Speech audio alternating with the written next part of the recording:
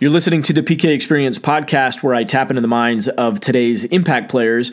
And before I introduce today's guest, I wanted to first and foremost thank you for being a listener. I am steadily growing this audience, and I'm getting a lot of really great feedback, and I really appreciate you listening. And for those who have subscribed, I really appreciate it. If you haven't yet, if you could take a moment and download the podcast on your iTunes podcast app and leave a comment and a review on the iTunes podcast app, that would be fantastic. That's really helpful for me to help grow this audience and get more exposure and let other people know these amazing individuals that I've had the pleasure of interviewing and talking with. And I also wanted to let you know that I've just turned on a donation page.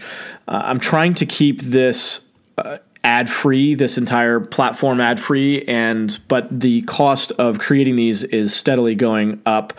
It's hundreds of dollars per episode for me to put these out, and I've been doing it now for almost 2 years, and would like to keep this ad-free, but it's taking more and more of my time, which I really love doing. I love talking to these incredible people and asking them questions and getting into their mindsets, and then obviously sharing that with you. And if you could support me in that way, that would be amazing. It really is humbling to get the feedback and the support from you all. So if you go to my website at pkexperience.com, you can click on the donate button there, and I've got a little information for you if you're interested in doing that. And again, thank you in advance for your consideration on that.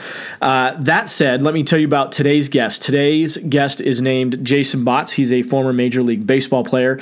He played professionally for 15 seasons and for several Major League Baseball teams. He now, though, has since retired and created a coaching and online training company called Peak State, where he uses a very unique approach to helping the athletes visualize their desired outcomes, and he's had a lot of really amazing success with that. And it was a real pleasure to sit down and get into his mindset and how he approaches achieving excellence. He's got another program called Like a Beast, which is helping young athletes play to their fullest potential. And I have been following Jason for a while now on social media, and I've gotten to meet him and talk to him and get to know him a little bit better. His heart is so in the right place at helping young athletes and even seasoned athletes as well really shift their mindsets so that they can perform at their peak levels. It was a real pleasure to speak with him, and we actually the conversation sort of evolved into, well, I'm not going to actually say it. It's interesting where this conversation went to. Is really very enlightening to speak to Jason on the subject matters that we got into. So I'm going to leave it at that and get this intro over with so you can listen to the episode. Here I am with Jason Botts. All right, I'm here with Jason Botts. Jason, thanks so much for joining the call, man. Absolutely. My pleasure, Peter. Yeah, it's I'm excited to talk to you. I know you're on fire right now. You and I are in a very similar focus in life, just wanting to cultivate better leaders, better boys, better men, and then, of course, better women, of course, in the process of that. So I am excited to talk to you. I know that you've had been through a lot. I've been doing a little bit of research, and I'm like, whoa, this is I didn't realize all of that was happening underneath the surface, but we human beings are pretty good at putting on a facade, aren't we? Yeah, there's a lot of masks that we can wear. A lot of masks. So for those that don't know who you are, why don't you just give a brief background of who you are and where you're at today, and we'll kind of dive into figure it all out. Yeah, absolutely. I was a former Major League Baseball player, former professional player for 15 years. And I'm sure part of the stories of my rather tough transition out of the game and out of that identity will come up at some part. But, through that process of getting out of the game and, really even halfway through my career, felt like the seed was planted to, be a coach in some form, some type of life coach or something. And which was interesting because I went through so much transitioning out. But going through the healing process of that, through the trainings, I went and started a kind of a high performance coaching business with athletes. So that's been in the works now for 4.5 years with Jason Botts Peak State.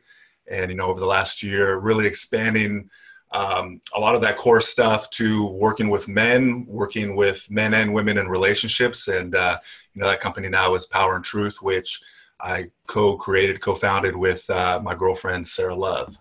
Oh, nice. That's a great name. Great name. Great name. It's a perfect name for it. So where did you grow up? In the middle of nowhere, California. Okay. A lot of people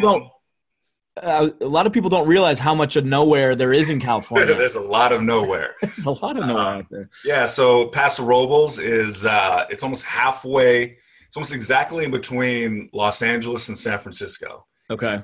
We refer to it as the Central Coast.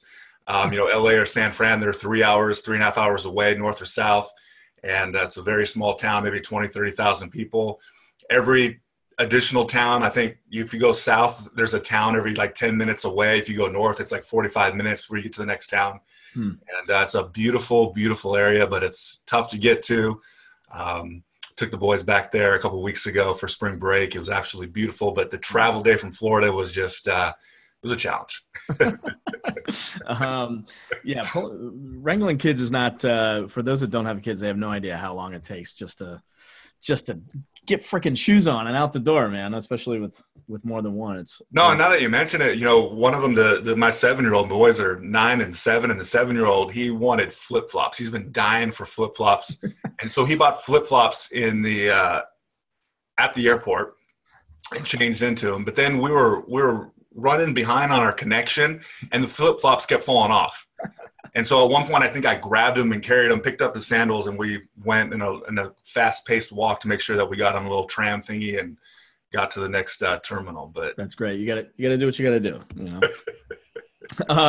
So you're growing up in California. How did was baseball? Give me an idea as to like when the dream began, because I think all boys that are into baseball, we all have the dream of playing it in the big leagues. You actually did it, but when did that begin for you, and walk us through that? Yeah, absolutely. I think just like all kids, you hear about it and other people talk about it at an early age, whether it was 6, 7 years old for me. I actually grew up on a ranch at the time. And I think we moved into town about that age, or 7 or 8. And that was the first time I actually got to start playing baseball. And because we were way out of town at the time. And you had those boyhood dreams at the very beginning, and I had those. And I don't think until, growing up, I was kind of a big kid. I was kind of good. But I also was very aware that I live in this small town in this great big country and in the world where it's like the best of the best that go on and make it professionally, and the best of those best that go on to the major leagues. And I was really aware of that at a young age. So I think I love playing the game. I didn't really have too many goals around actually making it to the major leagues until I was 14 or 15, and I had a huge growth spurt. Some of my physical skills really took off, and I really began to separate myself. And it was interesting, though, because the mindset piece really came into play at 15. And I remember the first day I got what we call like an information card from a major league scout. And, it was very, very basic stuff at that time, just your height, your weight, your address, so they can keep track of you. But I remember sitting down at my desk in my room that night and really making a decision and really committing myself that I really want to go for this. And, the idea of mindset and the mental game really came to me, because I felt like even though I had some skills, I had some size, I was really going to have to maximize it all in order to make that happen. And, that's been really my lifelong passion, is around high performance mindset, the mental game when it came to baseball. And so it really started at an early age for me, 15. And, so I'd say 15 was when I made a real decision where I like to say, I took that boyhood dream of being a major leaguer and I made it an actual goal. Okay. To do it. That's when things really started moving. Did you have, did your father play, or did you have other relatives that were in, or? No, not at all. My dad, I'm 6'7" on a good day. Right. I still have some good days, which was actually interesting because people kind of fight me on that. But I actually lied about my height for years as a baseball player, because at that time I thought 6'7" when I was 15, 16 would be considered a negative, being too tall to be a baseball player. Really?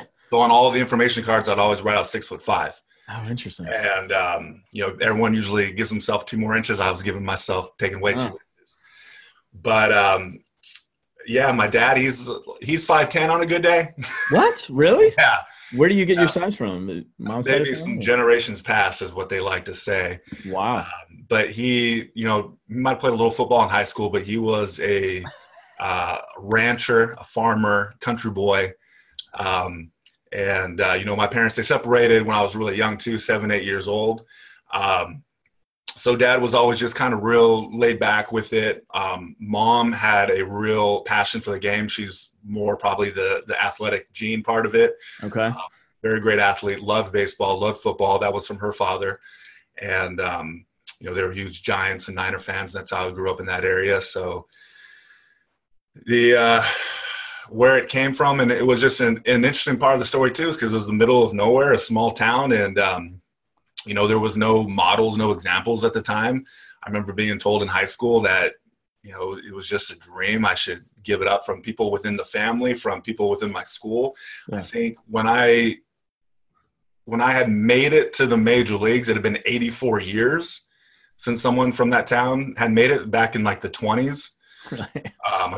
We got to start clarifying through the 1920s because right. It's trying to get upon us. I know, it's weird, isn't it? 84 years since someone had gone to the major leagues. I think at one point I got told by a counselor in high school that I had a better chance of becoming an astronaut.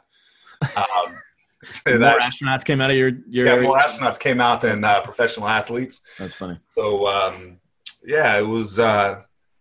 it was always inside of me, and it took me a long time to really own that's what I wanted. That's what I was going to go for. And so when I hear people make those claims, I just had a conversation with a 16-year-old kid last night, and just to hear him be like, I want to be a major leaguer. I want to be a great major leaguer. And there's a lot of things I had to say about that at that time, but it was just to hear someone own it at such a great age. It gets me so excited to hear that. Yeah, that's so cool. So you started to get scouted, I guess, a little bit. Where did you go to college? I actually went to a junior college down in LA. Okay. I got drafted out of high school very, very low. They wanted me, there was different rules back then. This rule doesn't exist anymore, but back 15, 20 years ago, and a lot longer before that, they used to do something called a draft and follow. It means that they could, or major league organization could draft you and then send you to a junior college and keep your rights for the whole year. Normally, if you get drafted out of high school, their rights to you end the moment you step inside a classroom at a university. Okay. And so I turned down the one scholarship at my local school. It was about 30 minutes down the road. And I turned that down to go to a junior college down in LA, which I thought might give me better exposure, be better talent. The rules are different for junior colleges. You get to play like through the fall and the winter and the spring. In California, you're talking about playing 80 to 100 games in terms of your development. When you're at, the NCAA restrictions, you have like 6 weeks in the fall. I have no idea how accurate that is anymore, but it was like you had a short portion to play during the fall, and then you had your spring season. And, there was a lot of rules around not being able to work with the coaches and do that stuff certain times a year. So, I made the decision to go to a junior college to really develop my baseball game. Gotcha. Went there for a year. The team that drafted me out of high school they chose not to sign me, got drafted by the Rangers. They wanted me to go back for another year. And before that next draft, made the decision. They offered me a contract and turned down another scholarship offer to the dream school that I had for many, many years, the University of Southern California. And got those offers both the same day and said no to the USC and went for it with the professional career. What is that like? I mean, because you're, like you mentioned earlier, like you're the 1% of the 1% that even gets a serious look. And, to have had that dream materialize for you, like walk us through what that was for you. And then afterwards, like the type of pressure and what kind of world that puts you into. Yeah. I think a couple different things come to mind. One is, here you are as 18, 19-year-old kid. I was young for my grade. So I graduated at 17. So 2 years of college, I was 19 when I signed professionally. And do you get money when you sign then? Yeah. Okay. So you're getting a decent amount of money at a fairly young age. You're getting a little bit of money. And, I mean, it was a lot of money for me at the time. Right. In my background, it was definitely nothing crazy or extravagant. Um, my way of thinking was, how am I going to buy a vehicle with this? And Right. that was about the extent of it. And so it wasn't no setup for life in any fashion or form. But I just remember thinking how 18, 19, you're in college, you're getting noticed, you're getting attention from professional scouts, and you're starting to feel like this dream of being a professional and being a major leaguer is so close. Then you sign your professional contract, and I got shipped 2 days later to Port Charlotte, Florida, and which was where the spring training facilities used to be for the Texas Rangers. Now they're in Arizona, but it was a very old place. It's kind of the middle of nowhere, Florida, in a way. And I remember showing up to the extended spring training, and here you have the rosters for every minor league team in that organization. So a lot of people don't know, but you have your major league team, and then you have like 6 or 7 minor league teams for each organization. So like the St. Louis Cardinals, they have AAA, AA, high A, low A, advanced rookie, low-level rookie, and sometimes there's another team in there as well. Yeah. I just remember going from feeling so close to all my dreams happening of being a major leaguer to the next day of actually taking a step forward and realizing like there's 6 first basemen, there's 20 outfielders all ahead of me. Yeah. And that was a very humbling experience. But to really take a look at that and just know that all I need to worry about is today, go out, give everything I have today, do the extra work, trust myself and let it unfold. But, I took it 1 year at a time and was able to go through the ranks. And it'll come to me what the second part of that question that you asked was, because I thought it was really important too. It was about the pressure. Yeah. The pressure of it. And that was something I definitely love sharing and talking about it too, because, for my career, I was blessed to have this 15 years to be a professional player and to live that dream.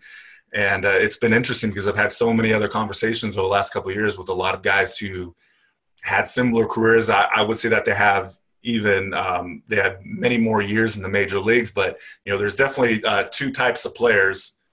Do I still have you? Because I got something popping up weird on my screen. Yeah, there you are. I'm reading you. Okay, we're good. There's 2 types of players even at the major league level, let alone professional levels. But it's like you have the guys who sign the multi-year contracts, and it's guaranteed money. It's pretty much guaranteed playing time. They can go out there and just show up. Many of them are very driven still, but there's a relaxation to it where they really, everything's taken care of. They're going to be in the lineup for however long their contract is. Right. And then there's the other guys, which I feel in the category where for 15 years, like my job felt like it was on the line every single day. Every day. Wow. And it was funny because it wasn't until I talked to one of my really good friends who lives in the same area where we just moved to, but he played 9 years in the major leagues as a 4th outfielder. And, he made the comment, he's like, after he retired, because we're having this conversation, and he's like, I finally feel like I can breathe, like I can take a breath. And he's like, for 9 years, I feel like I could never take a breath because today I had to get the job done to make sure I was there tomorrow. And I was like, man, I can relate. Like I felt that same way, whether it was in the major leagues, whether it was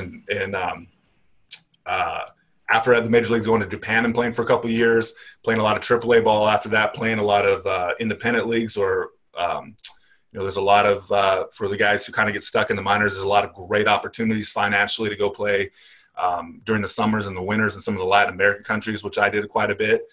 And in those environments, you really can't take a breath because they'll get rid of you in a heartbeat. Yeah. There was times where I was let go and released, even though I was the best hitter on the team, because they felt like they could bring someone else in who could hit similar, but pay him half as much money. And, it's just a crazy business to be involved in. And that's one of the things I have fun talking about was I didn't feel like I could take a breath for 15 years. My goodness. Yeah.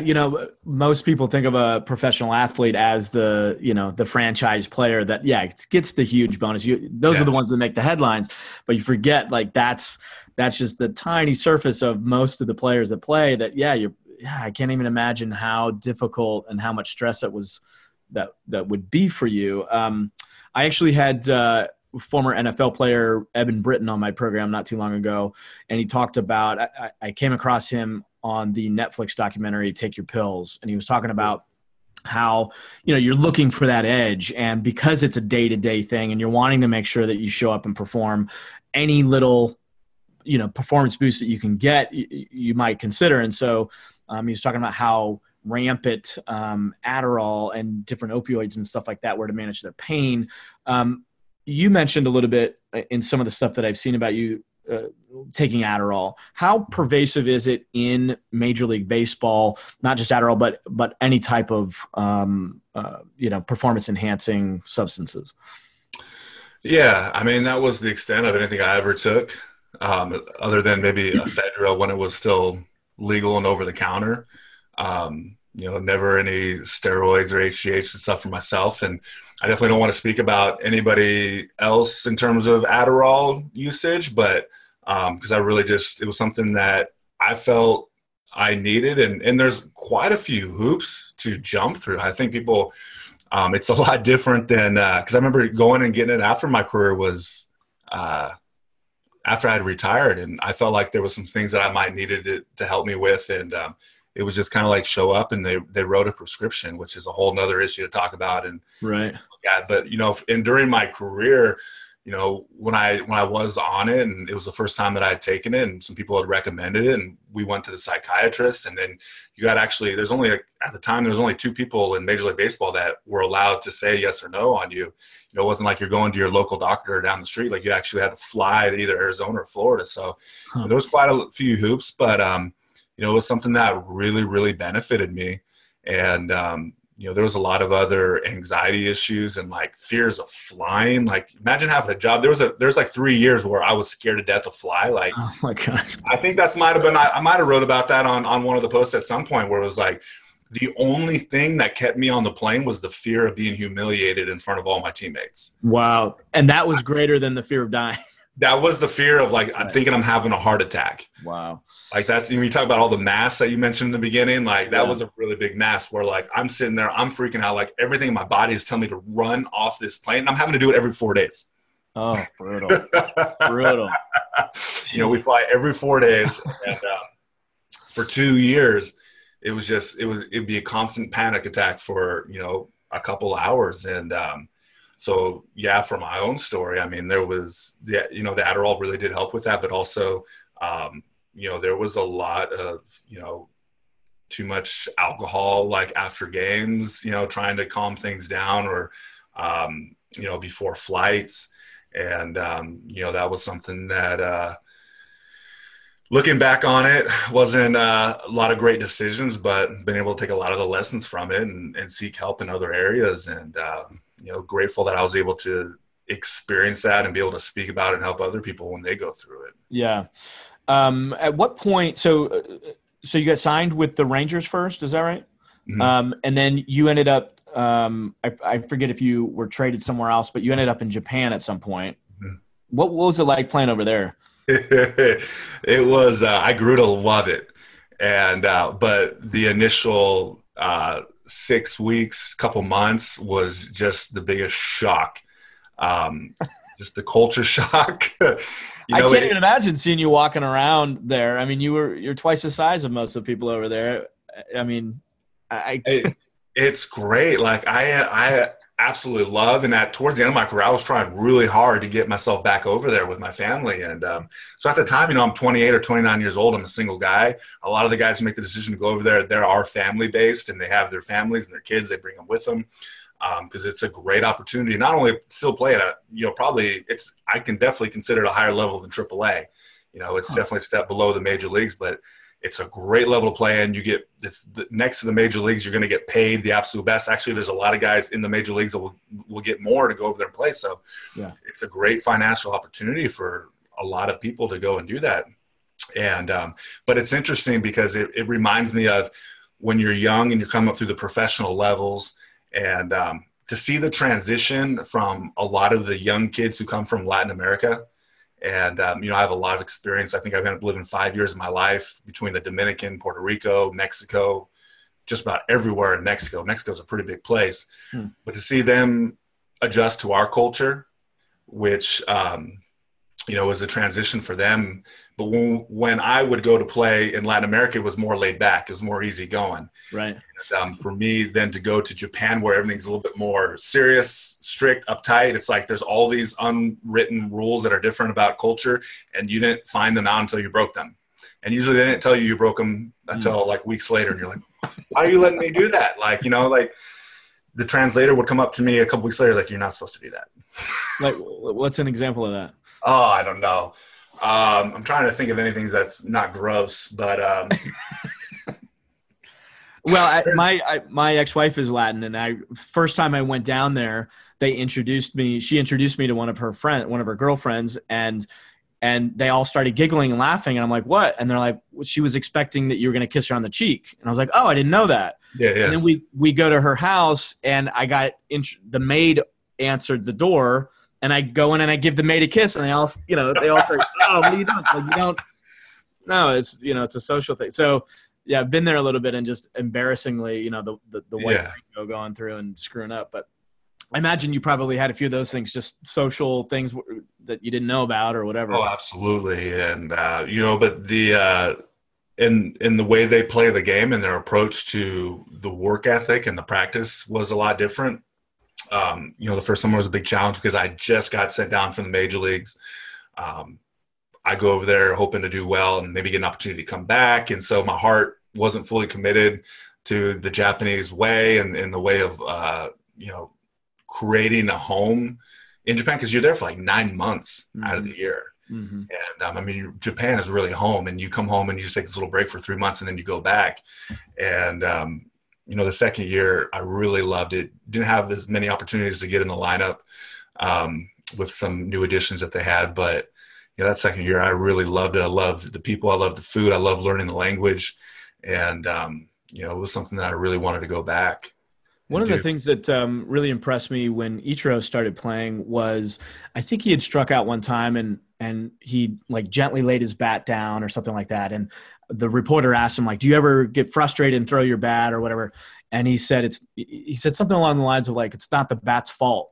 And like just the cultural difference. I mean, such a huge cultural clash between, the standard American or Western player that, is big and braggadocious and oftentimes, I mean, obviously you have your humble guys too, but there seems to be more of a, you gotta, you hit a home run, you're going to watch it and you're going to walk or whatever. But I think in the Japanese culture, that's more of showing up the pitcher and it's disrespectful, right? Or am I wrong on that?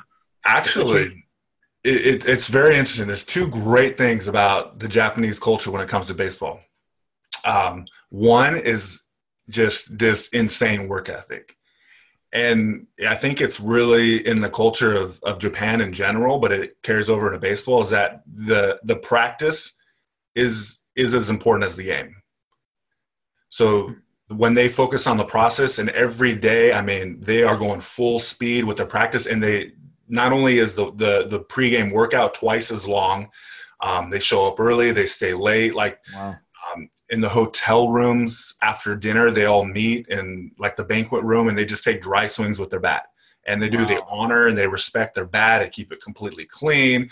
We're all pine tarred up. Even when we're over there in Japan, we got sticky and pine tar all over it. And they're like, they want to use the sticky, but they're like, how do you take it off? And we're like, you don't take it off. Like, that's the whole point. And so it makes them unbelievable at the fundamentals of the game. And that's why, Team Japan, when they do the WBC, the World Baseball Classic, they tend to do really well because they function so well as a team. There's such a, harmony is so important to them within the team. They tend to do really well in those big tournaments. And but what I was thinking too was how much more exciting of an experience going to a Japanese game is. The music in the outfield and the bleachers, they all sing during the game. When the hitters are up, they all have a special song. Everyone sings in harmony, like in this big chorus. Like, it's beautiful. We had one of the elite hitters in Japan, and like the entire stadium would jump up and down when there was runners in scoring position.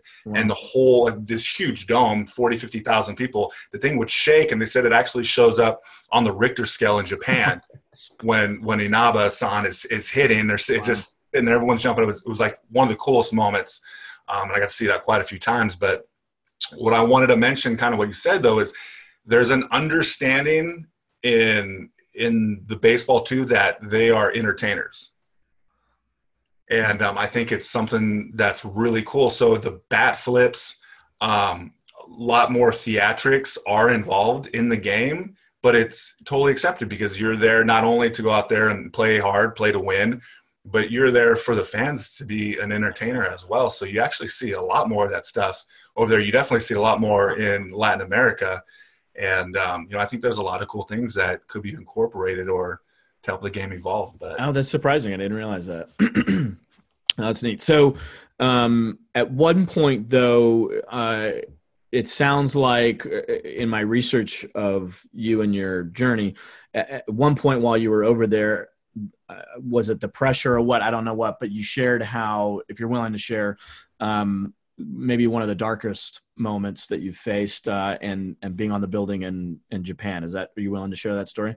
Yeah, man, I've written so much. I don't even remember what I've written or what I haven't written, but I know I saw it in a video. Oh, it was in the video? Okay. Yeah. I'm an open book. I talk about anything I've been through. Okay. So, and you know what was interesting was, I didn't quite mention too, the hard transition was, so I was on Adderall for a few years, and it is illegal in Japan. And which was interesting is part of their process of bringing me over was, we heard about this. We've seen your medical files. Like we don't have Adderall. It's illegal. We have Ritalin. And so it was interesting because, okay, well, we'll get you on Ritalin. I was like, all right, whatever. So we go over and then they're like, oh, we can't do Ritalin because it's only for 18 and under. And so basically I show up and like I'm going through withdrawals. And for this first 6 weeks or so, and that was kind of that time where it was like, here I am. I feel like a total failure at not producing at the major league level. I got designated for, I got optioned down 3 years in a row. Now I'm designated, which means I can't go back up with the Texas Rangers. So I go to Japan, feeling like a total failure. I feel sick every day. I'm adjusting to this new culture. It's not going the way that I want it to go. Like, my life isn't going any way that I want it to go. And yeah, there was a very dark moment of being like, looking off the balcony because they put me in an apartment. I don't know how many stories, somewhere between 10 and 12. And it was just like, it was the first time I really ever entertained that idea. It was like, life's not working out the way that I wanted to. So like, what's the point? Yeah. And, there's another time in Japan. The next year was a huge transition in a lot of different life because very unexpectedly, I was having a son.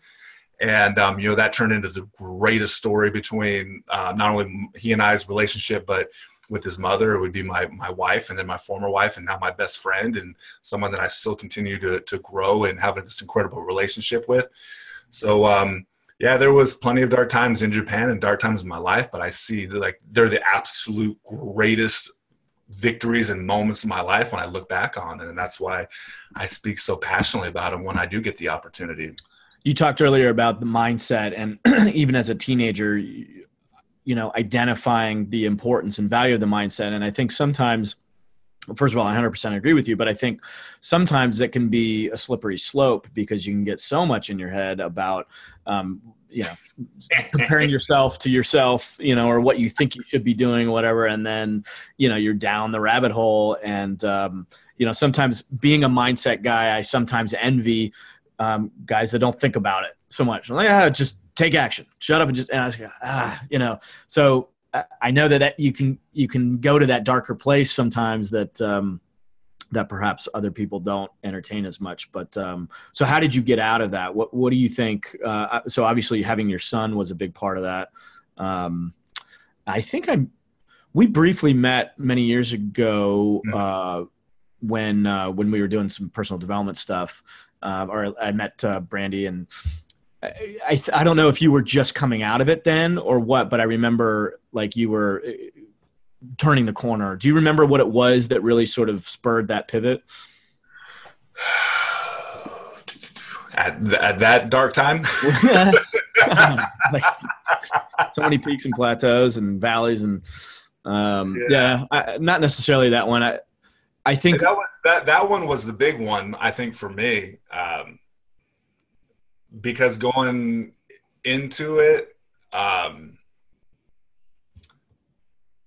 realized that the dark times were just part of it. Mm-hmm. And I stopped beating myself up for being in the dark times. Yeah. And I started to find out that was the real gift, and so much I'd gone through was like, it's just a dark time. It'll pass. Yep.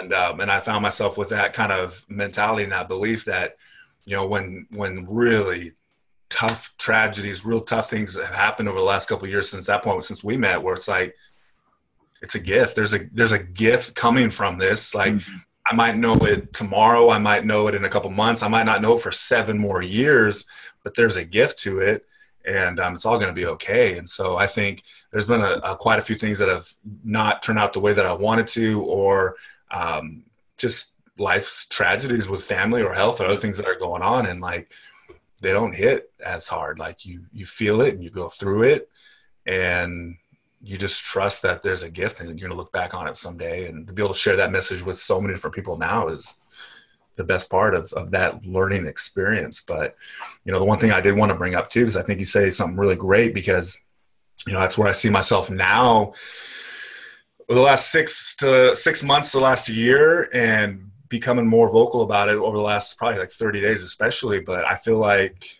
mindset, mental development, it's very important. There's a very like specific stage to it. But then at some point too, I think we need to evolve and start trusting ourself and trusting our own information. The quote, I think it was Tony Robbins, he said something along the lines, I'm not sure where he got it from, but it was like, we're drowning in information, but starving for wisdom or something like that. And I really see that for so many people that are, at least in my circle, where you keep searching for the answers, you keep reading all the books, you're doing the programs, you're doing all the trainings, but it comes, I think the next step for many is getting quiet and listening to their own information, whether you want to call it your gut, your intuition, your soul, your guides, whatever it is, source, God, creator, getting quiet and following that information, because that stuff is what's tailored and specific for you. And you might take bits and pieces of it from everywhere else, but it's going to be put in your way. Like when things really started opening up for me in this next little jump that I've been through over the last 6 months, it was relying on that stuff. It was saying stuff that I knew was coming to me. And then I would think myself out of it in the past, but going with what I felt right away in a situation, even though it was the exact opposite of how I was trained, or maybe it was the exact opposite of what this belief that I said people were supposed to hear or what you were supposed to do in a situation. But trusting that, it just seems like the rewards from following that guidance, it just continue to grow and continue to get stronger and more clear and more obvious when I hear them. This might be a good time to share. You made a post yesterday on Facebook that I'd love to just share real quick with the listeners. You said, over the last few months, I've gotten really clear who I am, what I want for myself, what I want for my family, what I want for the world, from Power and Truth, Peak State, and Play Like a Beast, which are 2 of your brands. I found they all aligned with one simple truth, that life is about relationships with self, with God, with business, with family, with friends, with a romantic partner, with time, with money. It's all relationships. And although our problems have 1,000 stories, there's actually only one problem: fear. Every problem that is that a person or the world faces, however you choose to describe its cause, the core root of it is fear. And until fear is replaced with love, the solution won't last. So over the last few months, I've gotten really clear. Love is always the answer. It's powerful. That's a powerful declaration right there. Thank you. I read it on a bumper sticker. Yeah, that's a lot of words to fit on a tiny little bumper sticker. No, it was just I like to take a walk each day down the street, and then in this little open park. We had a beautiful park with a big path that goes around it, and it was just something that some days for some reason I'm on a walk for exercise, but I'll take a journal with me, and I have those feelings I should take a journal, and that was one where I was halfway through the walk. It just really came to me because it has a lot to do with the fear and the love aspect, where a few days ago, like, I really want to start taking a stand about love And, but that's like my fear is, can I be really someone that just talks about love? And, it's like, can you build a business has one of these things. Can you really, so many people, they want more money, or they want a partner, or they want more sex, or they want a nicer car, all these different needs. Like if you can show someone that you can deliver those things, it seems like, they'll line up. But I was like, I want to be really authentic, and I want to be in integrity with what I'm here to do in the world, and what I'm here to help other people see for themselves. Because that's what I also feel like, it's not even about being a coach or a teacher or an instructor anyway. It's just creating space in these groups where people can really have the freedom or have the clarity to listen to what they're being told. Yeah. And, I'm kind of all over the place on this explanation, but that was a huge post for me. Because I know a couple of days ago I was trying to write something where it was like, love is the hardest thing for me to write about. Like that's the one word. I can write about high performance. I can write about how to be successful in high pressure situations, because that's my background, that's my training. I've helped people do that. But like at the end of it, it's come, the last few months, it's getting really clear to me that like all our problems are out of fear. They're out of so much of the world that I deal with. It's about not good enough. Yeah. If I'm not good enough, I'm not going to be loved. And, if we really just get conscious to that it is fear, and we can start finding the love in the situation, and love being the answer, like things soften, they relax, and they begin to, the floodgates beginning to open in so many different things. And everything is a relationship. If you have problems with time, that's your relationship with time. You think you don't have enough of it, or if someone has more, I don't know what it is, but everything is a relationship. Every problem, I feel like, for me, in my opinion and my experience, is just out of fear. Mm-hmm. Love is the answer. Love is the answer. How does that fit on a practical level? You just gave an example, like with time, but somebody comes to you, they're in dire straits. Help me out, Jason. How does somebody tap into that love? And then how does that manifest into tangible, real results? The first thing that came to me, and, to give you an example from my own life and what I've been through is, this all happened before I was even talking about it and really describing it a little bit better the way that I do. But it's like, going through the separation and the divorce with my former wife, we had all the issues, all the problems that 90% of, breakdowns happen and occur. But I remember being very aware of like, just, there's so many things I can point and blame, and like, well, if you'd have done this, then maybe I would have done this, or it could have worked. But just really taking the time to know that my reactions and my blame, like that's all fear. And really seeing her. And I remember getting really clear, and just like one day, like really looking at her and just seeing like all she wants is love. Mm-hmm.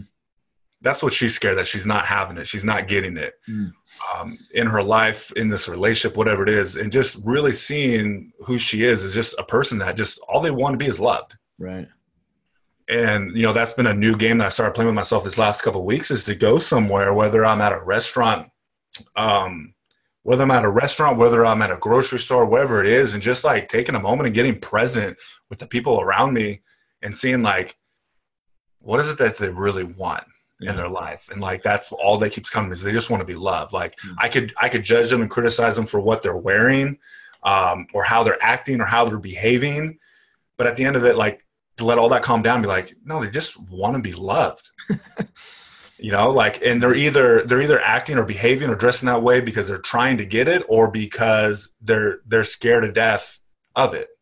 And they're trying to protect themselves from being, not scared of love, but they're scared of being hurt. Mm-hmm. And I don't know, that was kind of what came to me. This huge love is my mission type thing is new to me, and I don't have all the correct answers at the moment, but it's part of the spiritual vision. It's like, it comes to you in pieces. Totally. That's what I share with people. It's like, the more that you take the steps and you follow the path, the more that you're going to be revealed and trusted with more. It's, following a life purpose or a spiritual vision is such a different thing than a life vision. It's so easy to sit there and say, this is the life that I want. and I'm going to draw it all out. I'm going to create the picture, and then I'm going to reverse engineer it on how to get there, which is one way of doing things. I've been doing it for years, and I still play around with that type of stuff. But like for me, the spiritual vision and like, what am I the effect? What's the cause that's going on in the world that I'm the effect that I'm supposed to come here and be the solution for? And so much what's been coming especially strong the last couple of weeks is the idea behind love and giving healing to so many people that, good is good enough. The idea that there's not enough in the world. I'm not enough. I don't have enough.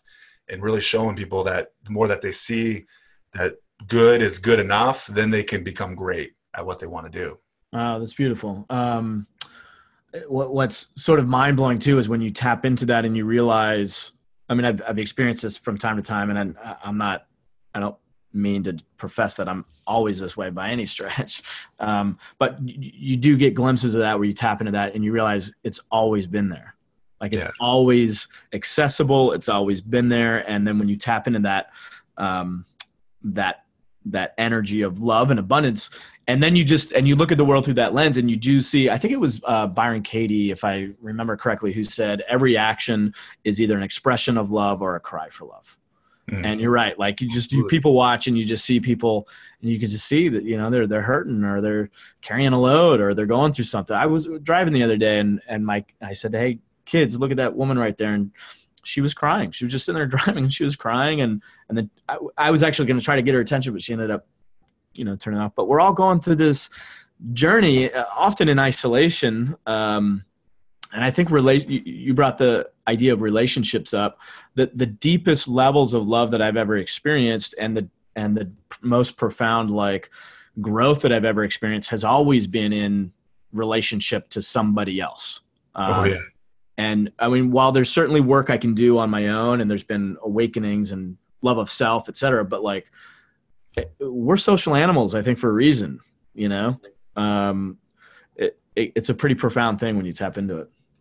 That's great that you bring that up, because I mean, that is the truth. It is in the relationship that we grow, and too often we hit some kind of fear issue and we decide to protect ourselves, or we try to run away. But to stay present with that fear and really take a moment to ask yourself, what am I afraid of? Like, what am I fearing that might happen in this situation? And, for me, like I mentioned, went through the separation and divorce for, it was probably 3-ish years ago. And to really finally be in a committed relationship now for the first time over the last 6 months, and to have that type of mindset, it's been unbelievable, because both of us, I feel like the first 3 months that we were in the relationship, every single day we had something to run away from.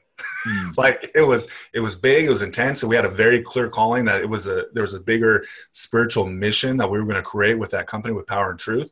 And there were so many reasons every single day, but we were both very present. I know I can only speak probably more for myself, but every day fear would come up, and I had to sit there and just stay and be like the lighthouse with it, be present, stay open, keep shining my light, and really just see at the end of it, I'm either trying to protect myself from being hurt, or how she is acting, behaving, what she's saying.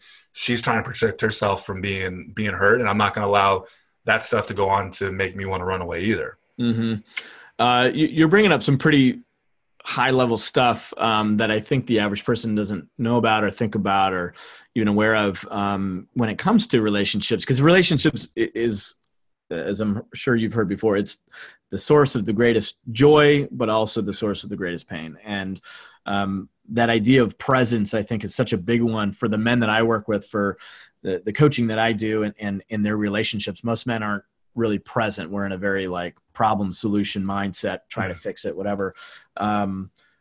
Tell me, I'm sort of curious, that we're on this sort of track of relationships, which isn't exactly where I thought we'd be going with this, but it's kind of an interesting thread. What is your definition of a man?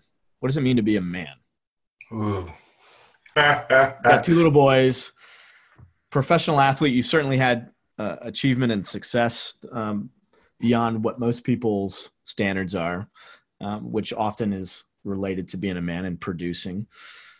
What would you say is that makes a man a man? Geez, I don't know if I've actually really sat down and described it. I know I've probably written on things that have come through me, but to have a great answer right on the spot. I know I mentioned the lighthouse. That's a metaphor that I really love because I do feel like with a lighthouse, there is stability. There is a light that's shining, and I do feel like that light is love. And, whether it's coming in through God and source, whether it's just coming from yourself, that light is love. And to be open, shining that love, regardless of what's going on in life, like that for me is what a lighthouse is. Yeah.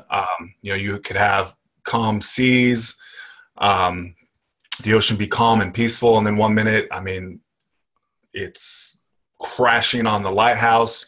The winds are blowing, but to stay the exact same, to be stable amidst any storm, shining that light. I think I wrote about it as being, feminine energy can be a lot like that ocean where it changes course really quickly, and the ships maybe like my children, but like you're always there, you're always present, you're given direction, and just knowing you can be counted on, that there's trust and there's safety. And I feel like a lot of men get caught up in the storm, or they take the storm for what it is too literal sometimes. And I know in my relationship, and even with my own children, it's the same thing. Like they are going to say things and do things to basically get a rise out of me, right? And see how I react. And it's like, I'm fully present, I'm fully listening, I'm fully caring about what they have to say. But in many situations, it's almost like one ear and out the other. And I'm just going to love you with whatever you say. And I think that's been my biggest breakthrough, not only in a romantic relationship, but as a father too, because my sons are young. They're 7 and 9 years old. They're going to turn on me like in the ocean in any minute too. Yeah. And it's important. I think it's coming to me right now to say, because I was having a conversation with someone the other day, but it's like, realize that people who feel safest with you are going to probably act the craziest because you are safe. And the conversation that I had with someone the other day was like, like I'm always giving, I'm always loving. People say things, they do things. They obviously don't love me, or they aren't grateful for what I have to give them. I'm like, there's other things going on here, but like they do it not because they don't love you. They're acting and doing and saying those things because they do know that you love them, because it's a safe place. We're our truest self. We express our emotions, our anger, to the people that when it's safe, not when it's. I love that reframe. Because most people, and myself included, many times when you're dealing with the turbulence of the storm, we often tend to, I made this mistake for decades, putting my sense of value and putting my sense of own self-worth and validation in whether or not the ocean was calm or choppy or storm. Yeah. And so if there was a storm and the ocean was choppy, it was like, oh, I must be failing. I must be doing something wrong. And quite a different experience when you go, no. There isn't a logical reason why the ocean is calm or choppy. It just is. And it's a perfect metaphor, beautiful. I think, for feminine energy. And then the lighthouse being masculine energy, really anchored in, regardless of whatever the storm or whatever the ocean is doing, that sense of presence, not putting your sense of worth on what the measurement of the ocean is, but rather just being present to whatever is a really powerful metaphor. But I screwed that one up for so long. Yeah. And that's been a huge breakthrough. I was the same way. And, what I've learned and grown in relationships over the years, it's like, there's a part of me that I want to see my partner happy and joyous. And, but I also, every time it's the opposite end of that, whether there's a lot of sadness, a lot of things coming out from other experiences, or whether it's sadness with me or anger with me, like I just kind of on the inside kind of smile and be like, right. She feels safe with me. This is great. Right. Like, and the ocean is beautiful because it is. Like, it is beautiful because it can be happy one moment, and it's beautiful because it can be sad in the next 100%. Moment.